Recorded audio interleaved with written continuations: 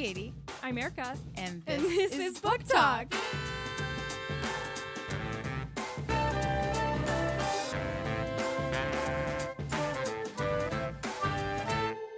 Hi, Katie. Hi, Erica. Welcome to Book Talk. Book Talk is usually your weekly podcast book club, but today we are doing something special. We are attempting to read one book in one day over 24 hours. So we're going to read the book over 4 sections and react to it as we go. And I think attempt is the key word here today because we are not. We're Things have not- severely behind schedule. We are not according to schedule right now. I think we're about 2 hours and 38 minutes behind schedule. Well, who's So- keeping track? Literally me. I'm keeping track.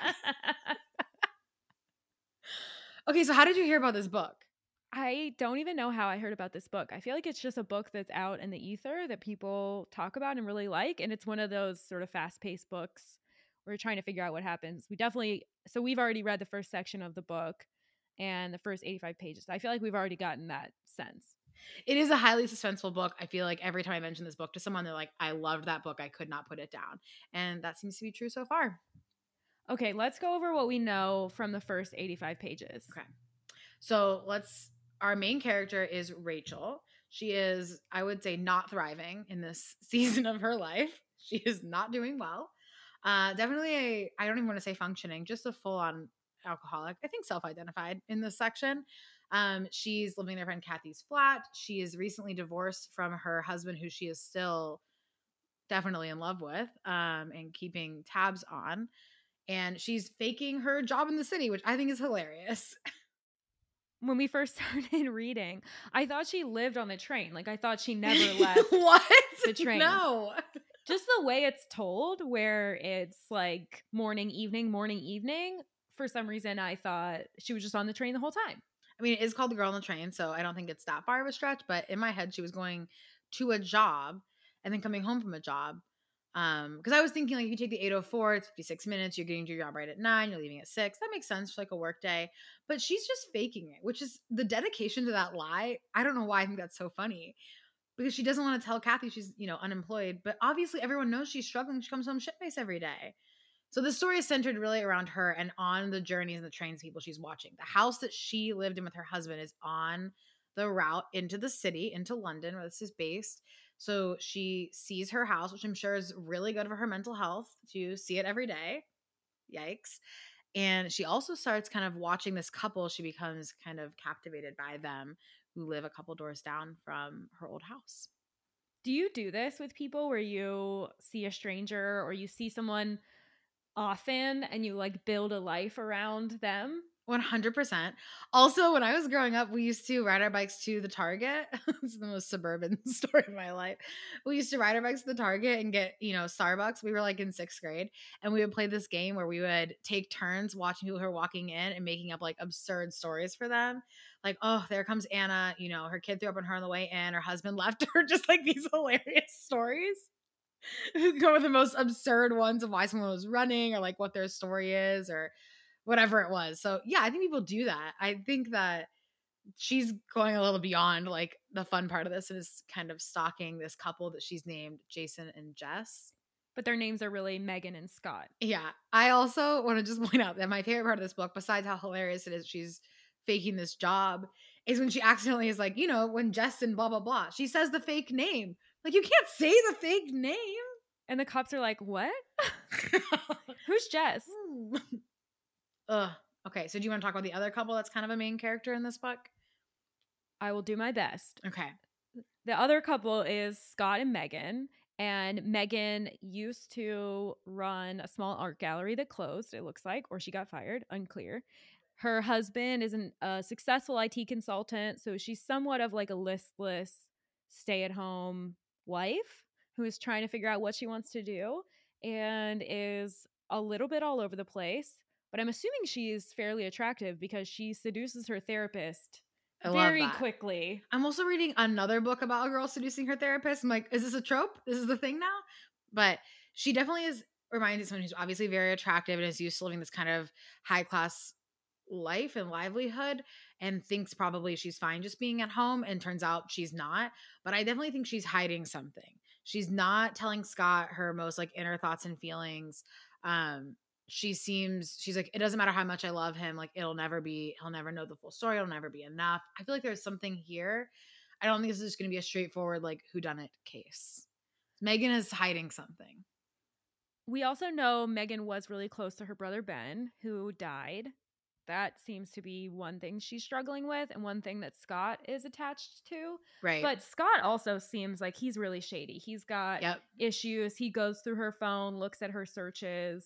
He seems really controlling, and she seems almost a little bit afraid of him. I think that would be too obvious for it to be Scott who did something to Megan, because he still wants her to be there when he gets home. He just wants her to be that like trophy wife that he's envisioned. And when she's not, he's like controlling, figuring out why. And the only thing he can come up with is Ben, her brother. But I think we know from Megan's therapy sessions that's not it. And now that's not all of it. That's not all of it, right? That's not all of it. The rest of it, she's not telling Scott though, so he doesn't know. She also says a great line, which is, it could be Ben, it could be more, I really don't know, which I think also happens when we all have really complicated, complex lives. We have multiple instances of trauma. We go through multiple things. It's sort of like, what particular thing is causing this behavior of mine? But honestly, who knows? It's all in the soup. It's all in a soup. It's the most eloquent thing I've heard you say today. Thanks. It's all in a soup. That's it, ladies and gentlemen. By the end of the section, we figure out Megan is missing. So what are your predictions for kind of section 2? Do you think that Rachel had something to do with it? So the cops think Rachel has something to do with it because her ex-husband Todd and his new Tom and his new mistress, wife, and mother of his child, Anna, live in the same neighborhood, which makes sense because this is the town she's staring at as she goes past on her train. And she's unhinged when it comes to Tom and Anna. So I'm not surprised. I mean, she drunkenly called him. Like, he's like, please stop calling here every night. Anna talks to her. They're like, Rachel, you have to stop. You have to get your shit together. I feel bad for her because I feel like she probably, from what we know so far, she probably was like cheated on and heartbroken and then kicked out of her own home, which not great. So I can definitely see her being in the vicinity, but I can't picture her doing anything actually sinister. The cops' theory seems to rely on the fact that Megan looks like Anna. And these names, it's way too many names in this book for me.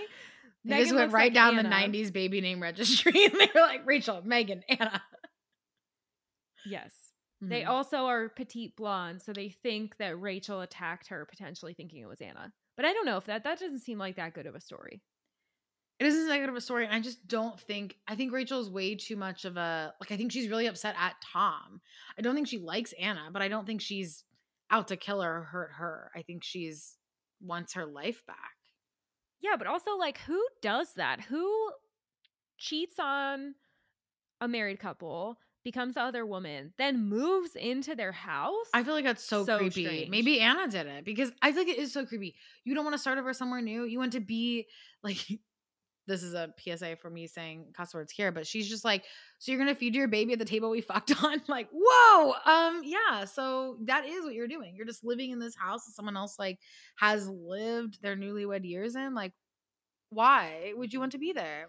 Well, on to the second section, I think. On to the second section. See how it goes.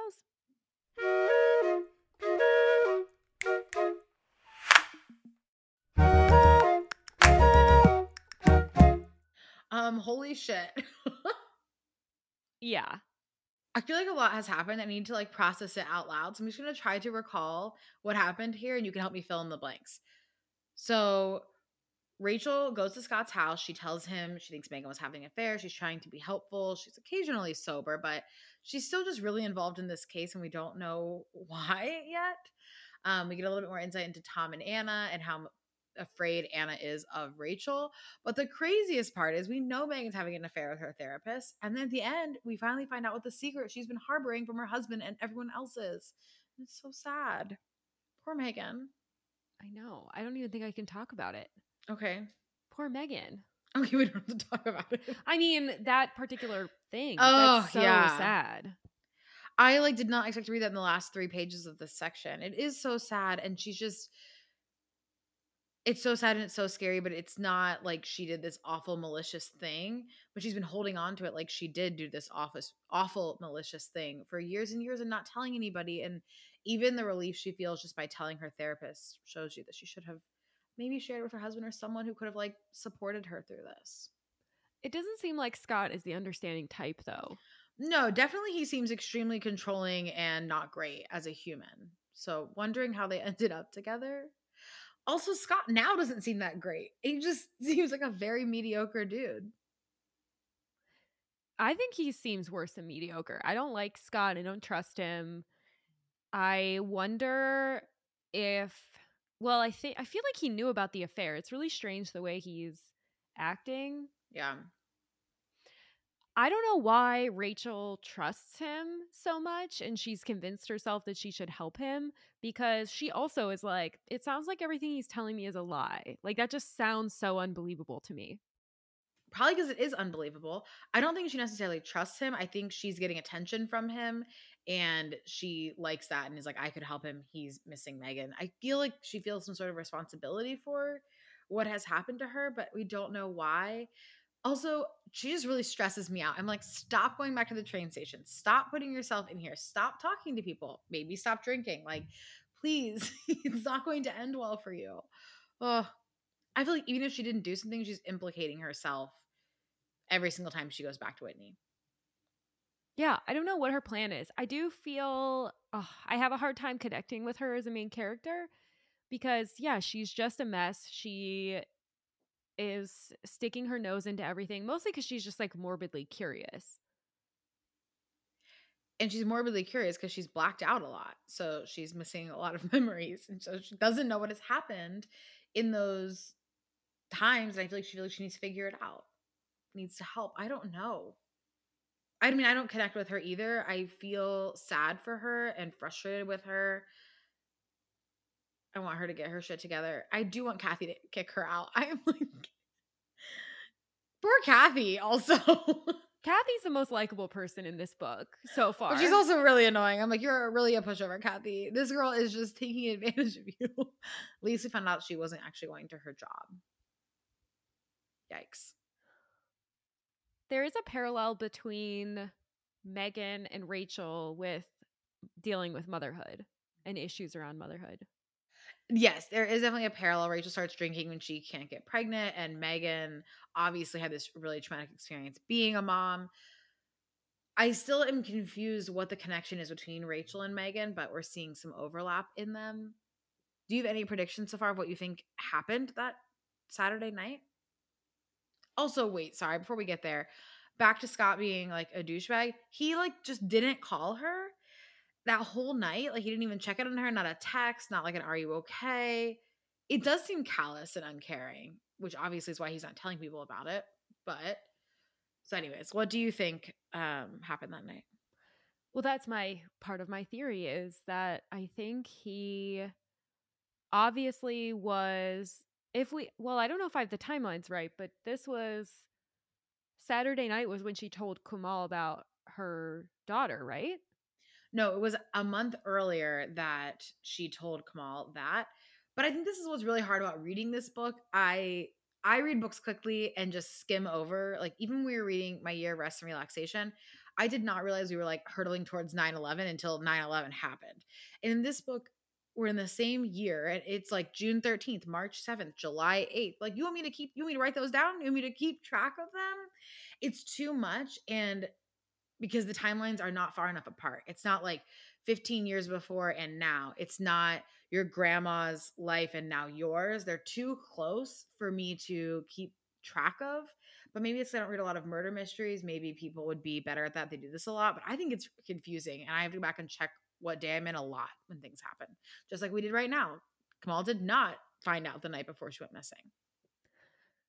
I'm horrible at timelines. I would not be a good detective, is what I'm learning from reading this book.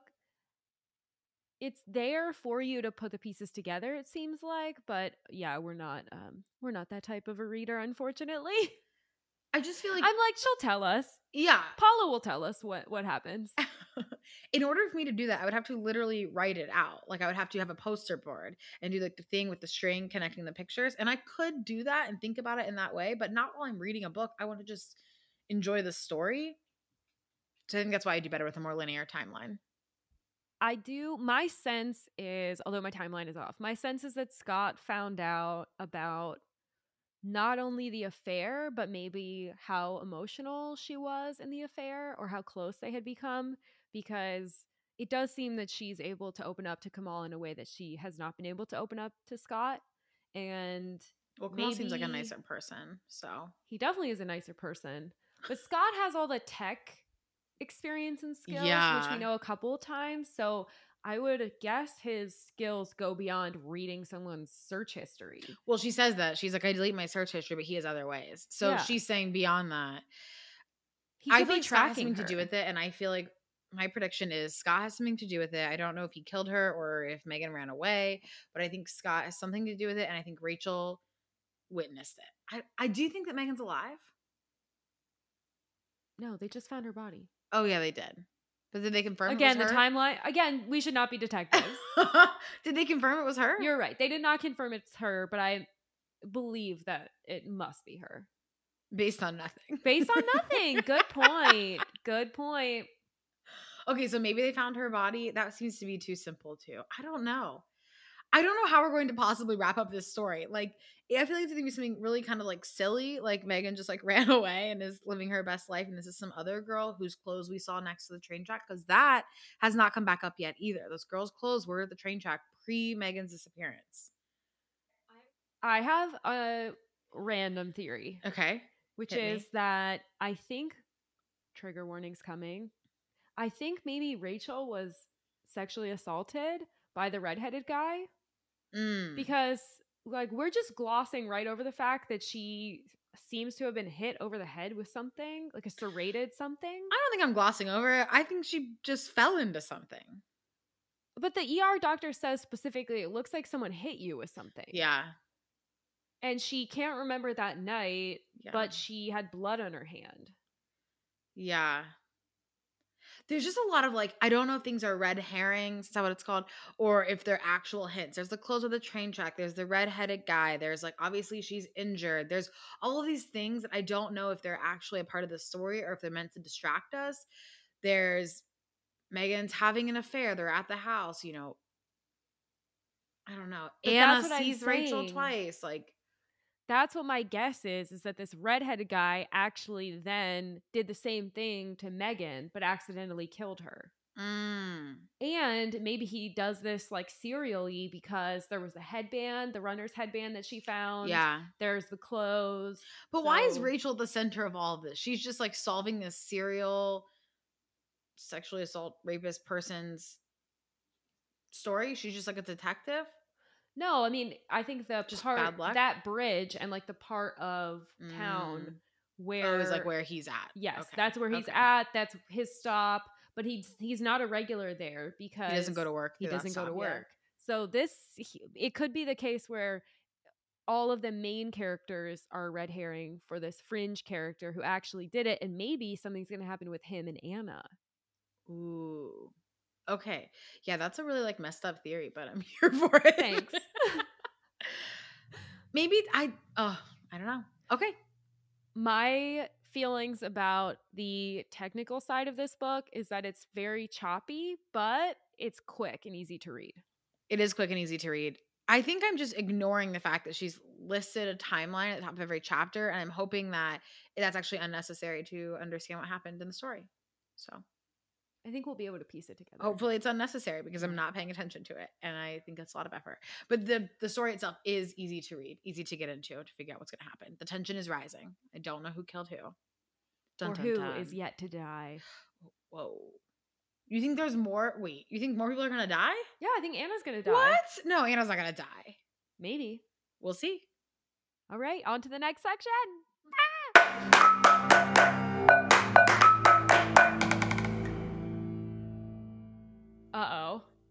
Oh, things are getting out of hand. And I just want to say the men in this section really going downhill. I hate them all. Every single one of them.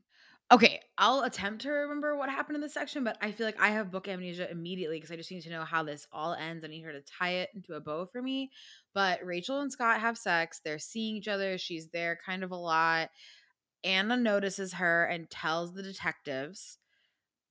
Tom, who was kind of an okay guy in my book until this section, lies to his wife, which, a pattern, this man. Lies to his wife, goes and sees Rachel in person. He obviously can't really let her go either. And then, lies to Anne about it. He's just kind of sleazy also. What else happened? Well, we found out that Megan was pregnant, Oh, yeah. Megan was pregnant and she's officially dead. We needed to confirm that. So it was but her. she's pregnant by a third man. Yes, but it's not Kamal or Scott. And so do you think that it's Tom? Yeah, right? I mean, I think it's Tom. Or it's the redheaded guy. Okay, yeah. I feel like the redheaded guy's a red herring. I feel like he's out. Really? I think it's Tom. I think this is an insular group of people that it's happening to. Tom definitely seems really sketchy. He seems obviously like he's really good at lying and manipulating people. Oh, yeah. He seems to be hiding something from Anna. Anna seems to be just trusting him. The revelation Till of the Anna very when end. she's like, oh, he told me, like, don't worry, Rachel will never know I'm such a good liar. And then you realize, like, yes, you are now married to the guy who was a really good liar. That's so creepy. Ugh. It's also funny that Anna doesn't think anything of the fact that he's now meeting with all these clients for drinks and things, which is exactly the ruse that he used. Yes, Anna, my girl. Also, everyone's going downhill in this section. Rachel is out of her mind. She is now sleeping with a potential suspect in the murder case. She's also going to actual therapy and talking about real things with the other suspect in the case. And the third one, who we think is Tom, is her ex-husband. So she's really just like digging her nails into this entire situation. Like, And she's still meeting with Tom. she's meeting with Tom in person. She's sleeping with Scott. She feels bad about the whole thing. Sometimes I occasionally think she's doing better, like having a purpose is helping her. But I don't know what it's helping her to do at this point. I'm stressed. Well, where we left them, Scott was super pissed with her, dragged her into a room, but then let her go, which is very confusing. I don't feel like that's going to end well. We end the section and she just runs out of the house. So I don't know if he follows her or what happens, but Scott's anger is like terrifying in this section. But it makes, I mean, Rachel did lie to him. She is inserting herself in this entire situation. She didn't know Megan. She's in the house. Like, she's infiltrated this poor, vulnerable man's life. I get that. But obviously still not worth what he just did to her, trapping her in this room for 5 minutes and then coming back and letting her go. It is weird. I feel like something else has to happen. But that makes me think that he didn't do it, because if he was a killer, he would have just killed her. I'm just saying I don't know that he's not going to kill her. Oh, that's a good point. He doesn't know where she lives. Yeah. Also, he just randomly was like, "Can I come sleep at your house, girl that I don't know? Can I come just sleep at your flat for a couple of days?" Rachel, this isn't your house. This is Kathy's house. This little love sextuplet thing we've got going on is so messy. It's so messy. I just still can't figure out the motives in everybody here. Halfway through this section, I also thought maybe Anna did it because she thought, or she saw Rachel and she tried to kill Rachel, and then accidentally she killed Megan. I mean, I just can't, I don't know. There are so many possibilities because all these characters are actually insane that I feel like I could make a case for any of them to have done it, truly. And again, none of them are very likable. One of the theories I had in this section was that maybe the redheaded guy was Megan's ex, but then they say that he died of a drug overdose in Spain. Yeah. But he still could be. And then it would make sense that he's like hanging around. Yeah, because Megan thinks that she saw him. Mm-hmm. And he was so creepy on that train. He's like, "Oh, she went missing that Saturday night. Do you remember anything? We were both there. That's the last time I saw you. That was that night, right?" He knows something too. I still think he assaulted Rachel, and that's why he was asking. You don't remember anything, do you? You were pretty drunk, right? I was pretty drunk. I know I don't remember. ... Right. He's leading her right into it. Leading the witness. All right. I don't know if I have anything else to say in this section. I just need to read the rest of this book, and then I'll have thoughts on it overall. Can we do a temperature check on how you're feeling about the book? I think I'm feeling fine about it. I understand that it's like a quick paced book. I'm glad we're reading it in a day, but I don't think I am truly like enthralled. Like I cannot put it down. Like I have to find out what happens because all the characters are kind of unlikable. It feels very messy. I don't know how. I understand it's a psychological thriller, but I don't know. Are you liking it? Are you loving it? What are you thinking?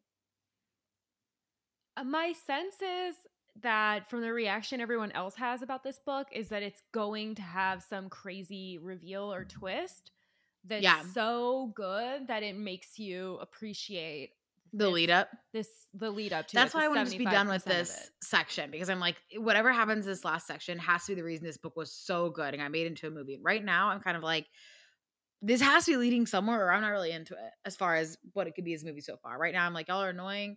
You're messy. Yes, the situation is scary, but also I don't know. So I hope that in this last section, I'm like, I get it.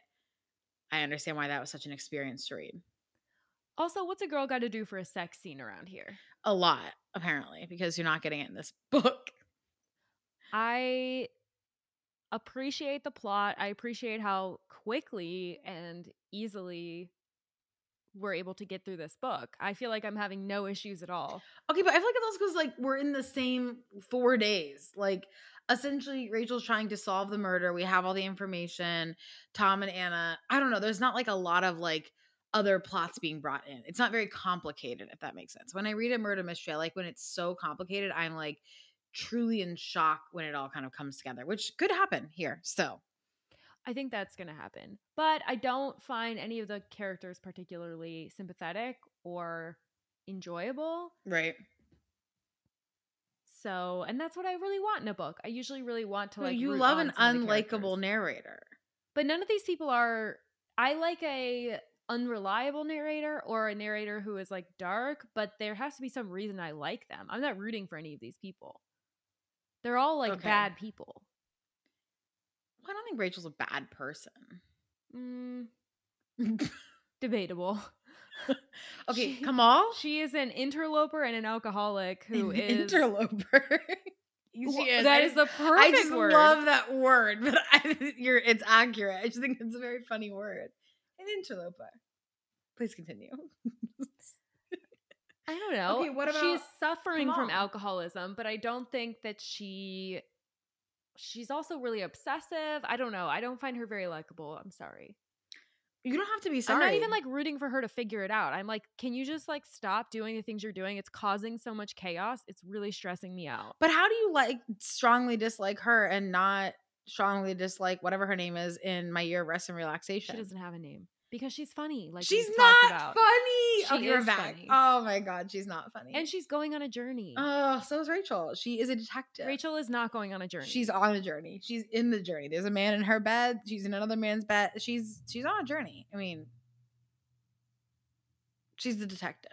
But she's not motivated to solve it. I think if she was motivated to solve this issue, she would be doing more. Instead, she just wants to know. She wants to know. She's so morbidly curious. Yeah. Exactly. She's like, tell me what she was like. Tell me what that happened. Tell me, the results of the DNA tests are back on the baby that's dead. Like, Jesus, girl. Yeah. Relax. She's morbidly curious, and I feel like she still can't stay sober for more than 2 days. So she still can't really be helpful. Rachel reminds me of Reddit detectives, Reddit sleuths, the people who are like, if I just know it, I could figure it out personally. Yeah. Or like every true crime podcast ever. That's why I think I'm bored with the story. I feel like if I was reading about it, I think when I read a murder mystery, like why I loved like John Grisham books or Lee Brown, I can't think like all these like traditional typical mystery writers. I can't think of another, James Patterson. It's from the detective or the lawyer's point of view. And I love the piecing together of what could have happened and gathering all this information. Even like some of the mystery books we've read, which are from like the detective's point of view, like Two Girls Down or whatever, you're piecing it together. From Rachel's point of view, it's like she's just morbidly curious. She's messy. We don't have all the information. So I'm just hoping she ties it together in some crazy, like Rachel suddenly remembers everything and solves the puzzle. Do you think she's going to solve it? No, definitely not. Interesting. Okay. I think she's at the center of it. That doesn't mean she's going to solve it. Right. I feel like she's going to find a piece of evidence that helps them solve it. Or she's going to remember something that tells her clearly what happened. But her memory is not reliable, which she knows. That's true. You can't put her on the stand. You definitely cannot. And definitely not at this point because she's She's fraternizing with so everyone. involved in every single aspect. It's not even from one side. She's literally like, let me get it from all three of the suspects in this case. All right, well, I have to On see to how the it goes. end. Wish us luck.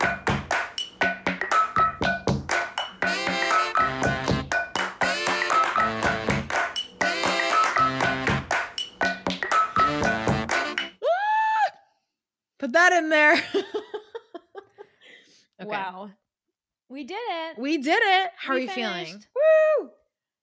I don't know how I'm feeling. I know that I'm like kind of sleepy today. So I'm like, am I just not on my A game? Because I didn't love it.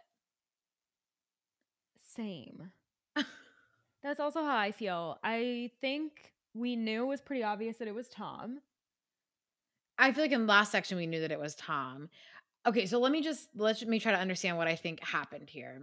I don't know why this book is so I feel like because the plot feels messy and there's like too many things going on, maybe like too many red herrings because Scott ends up just being innocent completely and just like a jerk. I mean, obviously like every man in this book has some serious temper issues, some serious abuse issues situation, but that's Scott. That's all he did. He didn't have anything else to do with it. Megan was having an affair with Tom. Tom's a serial affair person and a pathological liar.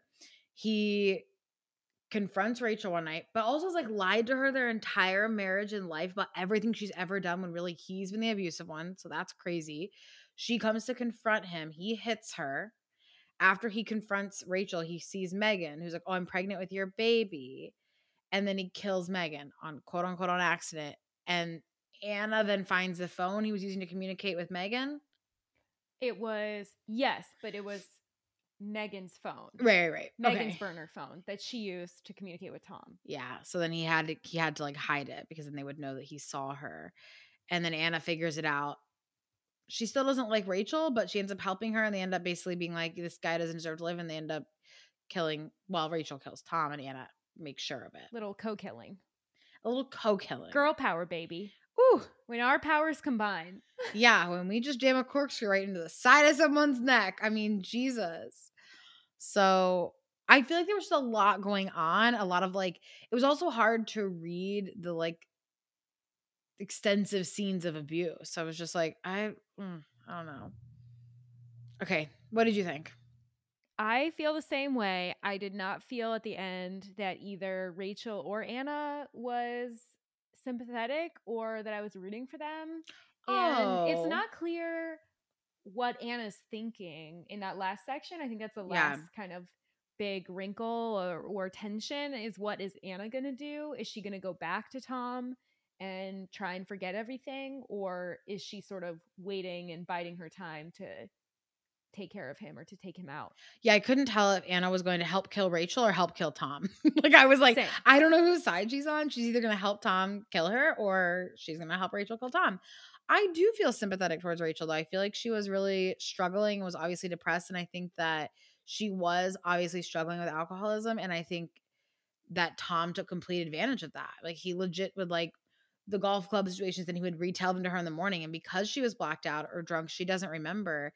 And he basically like poisoned all the things she thought of herself. So of course, if you believe the awful things someone's telling you about yourself, it's going to be really hard to pull yourself out of that and like figure out who you are. You also this tension in your head where you're like, I don't feel like that's what happened, but also like I am this worthless and unreliable person. So how do I know? Probably Tom, this angel human, he probably knows.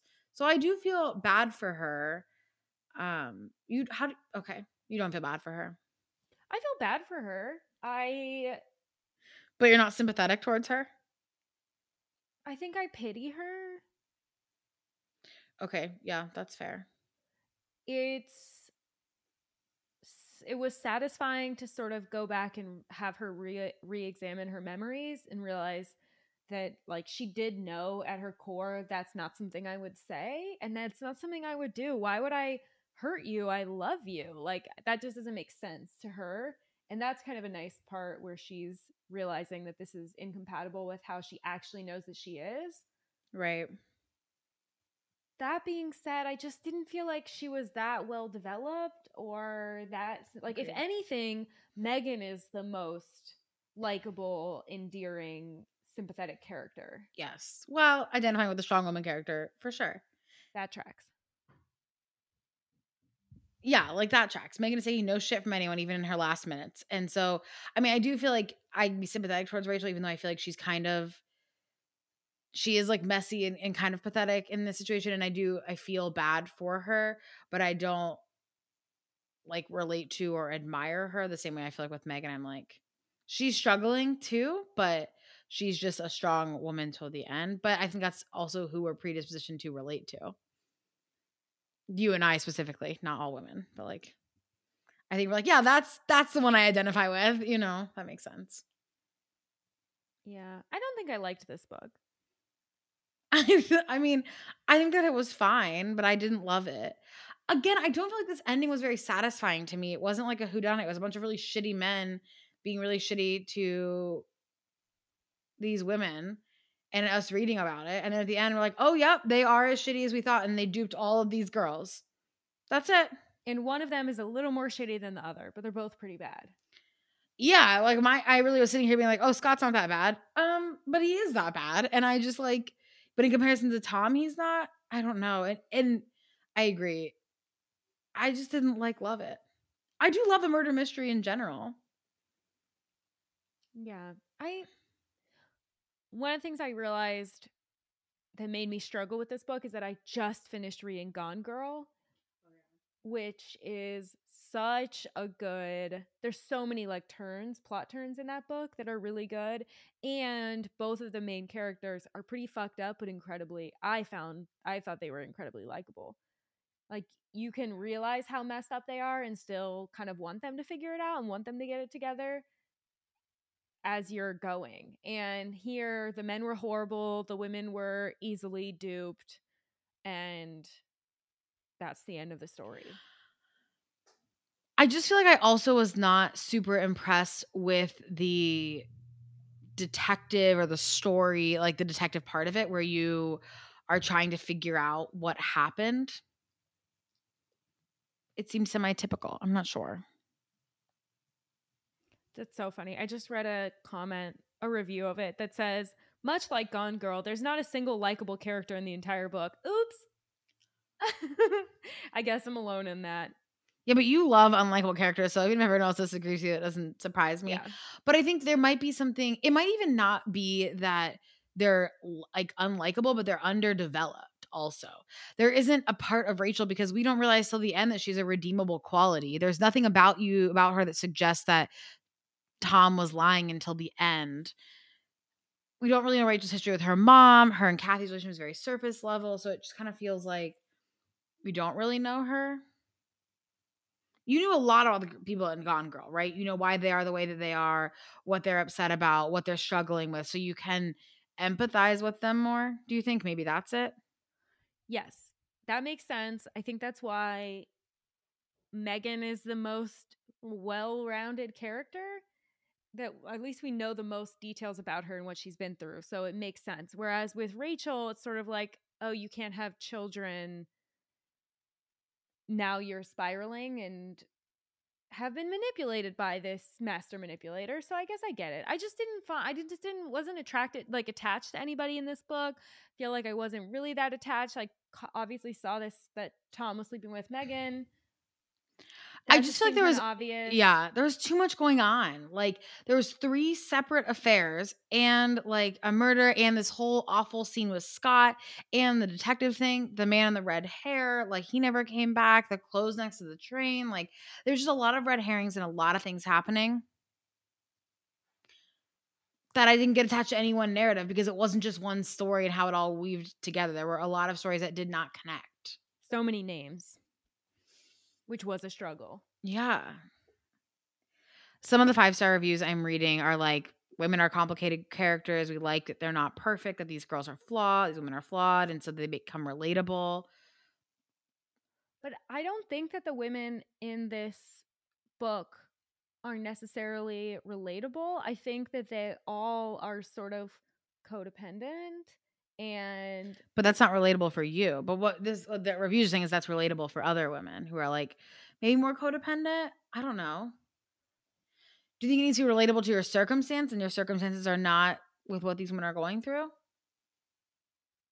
I don't know. I don't know what to say. I just don't care, and I don't care about what happened, and I think it's like a line is drawn through the middle of this book where all the men are bad.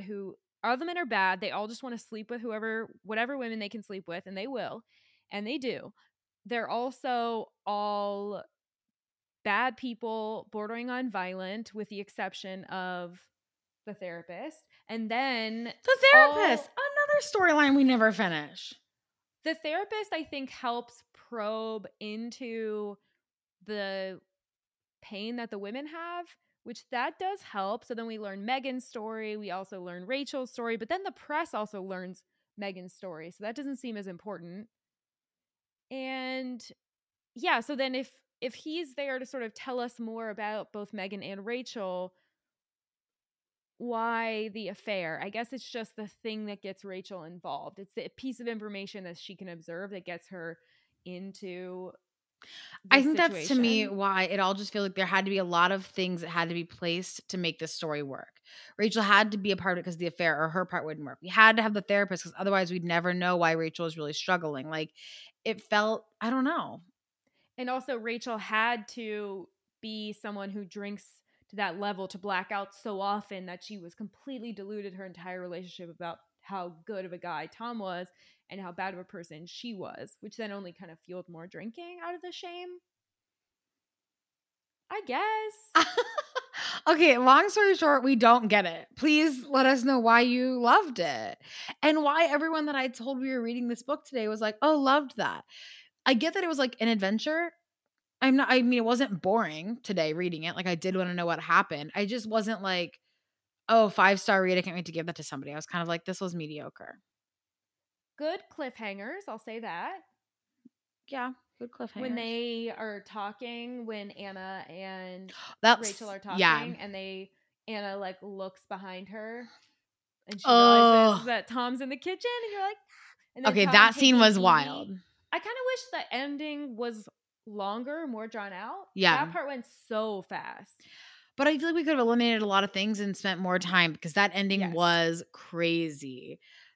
Yeah, he has Evie. You're not sure what's going to happen. He runs in the house like Rachel and Anna. That like fight scene, all of that could have been done longer. It was super suspenseful. That last section, like we flew through. So I will give her that. Like we flew through that part.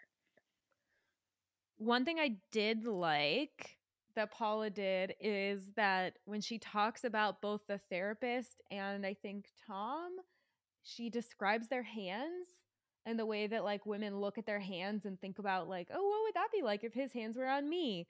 And I think that's funny. I do think that's one of those things that women do that you wouldn't necessarily think of. We're not always Mm, looking at the conventional part. Like you're not always looking at right. their eyes. Sometimes you are looking at their hands and their mannerisms and thinking about what that means about who they are. Love that attention to So detail. there we go. There's one thing I liked. Okay. Ugh! And I feel like the last time I was like, we have to read this section and we were talking about it. And you're like, okay, I actually can't talk more. I have to just read this. I got to know what happened. So she did a good job creating that suspense. It's a good beach read, surprisingly, despite all the domestic violence. What No. are you classifying as a beach read when you say that? A book that you get really like lost in and that you want to keep reading. Okay. Agree with the definition, disagree with it being a beach read. I am shocked. I just wasn't that into Katie it. hates this book. I don't hate it. I just wasn't super into it. I feel like I've read a lot of books recently that are really good that I was really into. And it's really hard to read a bunch of 5-star books in a row. I think I read like 5-star books in a row. And now I'm like, or 4 or 5-star, like really good books. And then to read this one, I'm like, okay, I'm like kind of bored.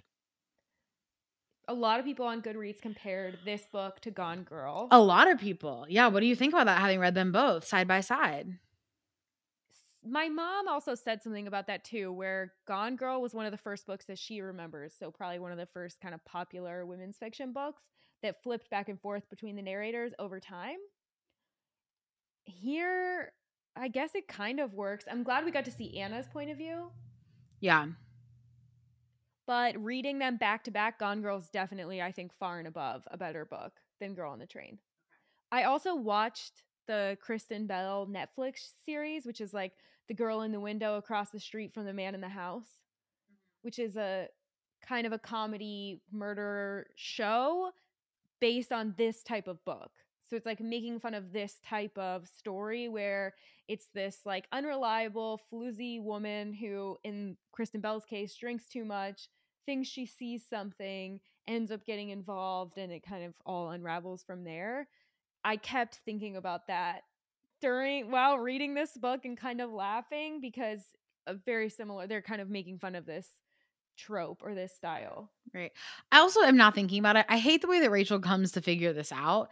I would have like preferred her to put together the pieces in some other way rather than like the messy ways that she gets involved. She's like sleeping with everyone. She's going to the therapist. I guess I didn't relate in how she handled that whole situation, which makes her unlikable. And I also don't think very realistic.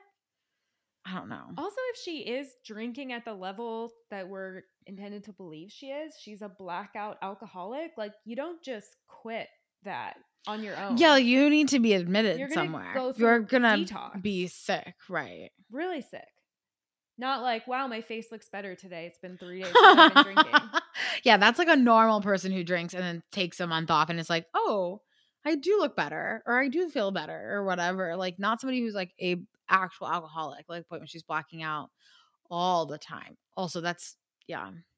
I didn't love that the basis for this story and all of the kind of plot pieces was like some fucked up men doing with domestic abuse and then some really drunk and like codependent or unhinged Vulnerable. women. I just was like, this is what the whole story hinges on. People getting shit faced on wine and also men being just shit people. And like again and again and like, again, not here for it. every character is like on that same dimension, I think. Yeah. Where it's like a woman who you don't really feel bad for because of the situation she's sort of put herself in. Yet you do feel bad for her because she's being treated terribly by X guy, fill in whichever guy you want. Truly. Yes, exactly. That's it. Except for the guy with red hair who was a red herring, which is hilarious. That is kind of hilarious. But yeah, he did nothing. He was just a nice guy. She fell and he helped her up. That's it. He didn't do anything. Again, why? Why? And why was she afraid of him? That's the other thing. She's learning to sort of trust her own intuition and trust her gut feelings, but that, in that sense, the gut feeling was wrong because she was afraid. Right. But I think also she was just afraid of that whole evening and she was like not remembering any of it. It's like that sense of dread when you're like, oh, I know I said something stupid, but I don't remember what it is.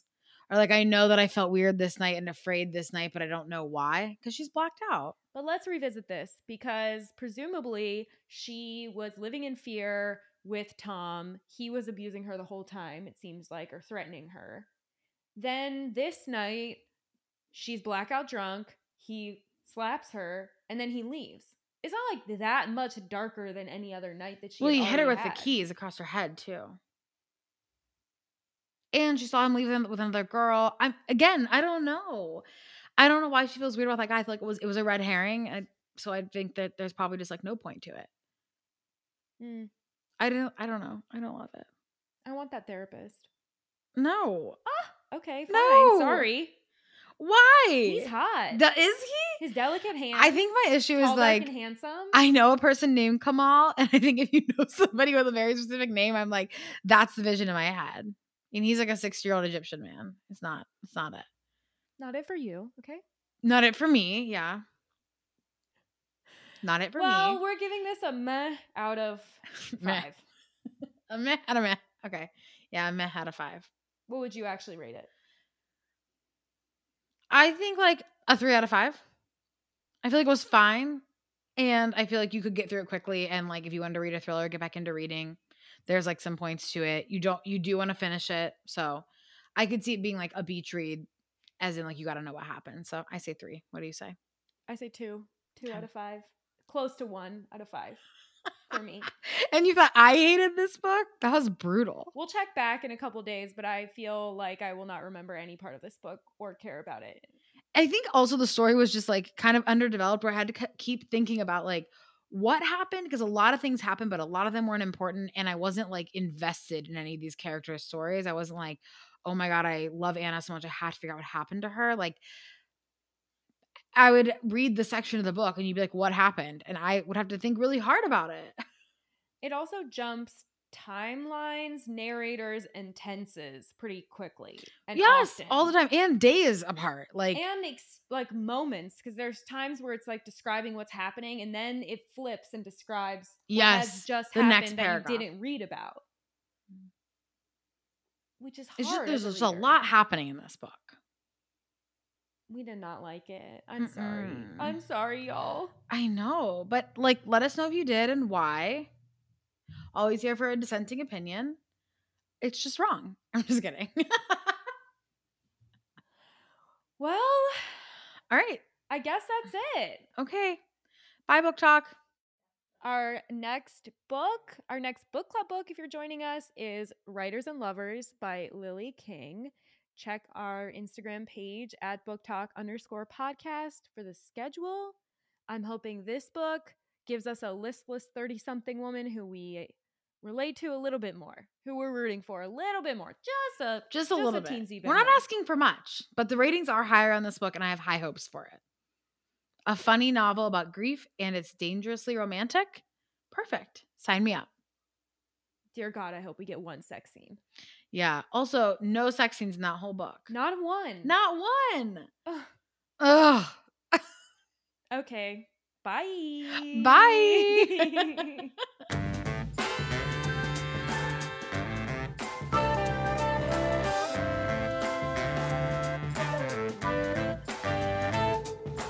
Book Talk is made by me, Erica Bailey, and Katie Cheney, with production support from Dan White. Our theme music is by Dan White. We'll see you next week.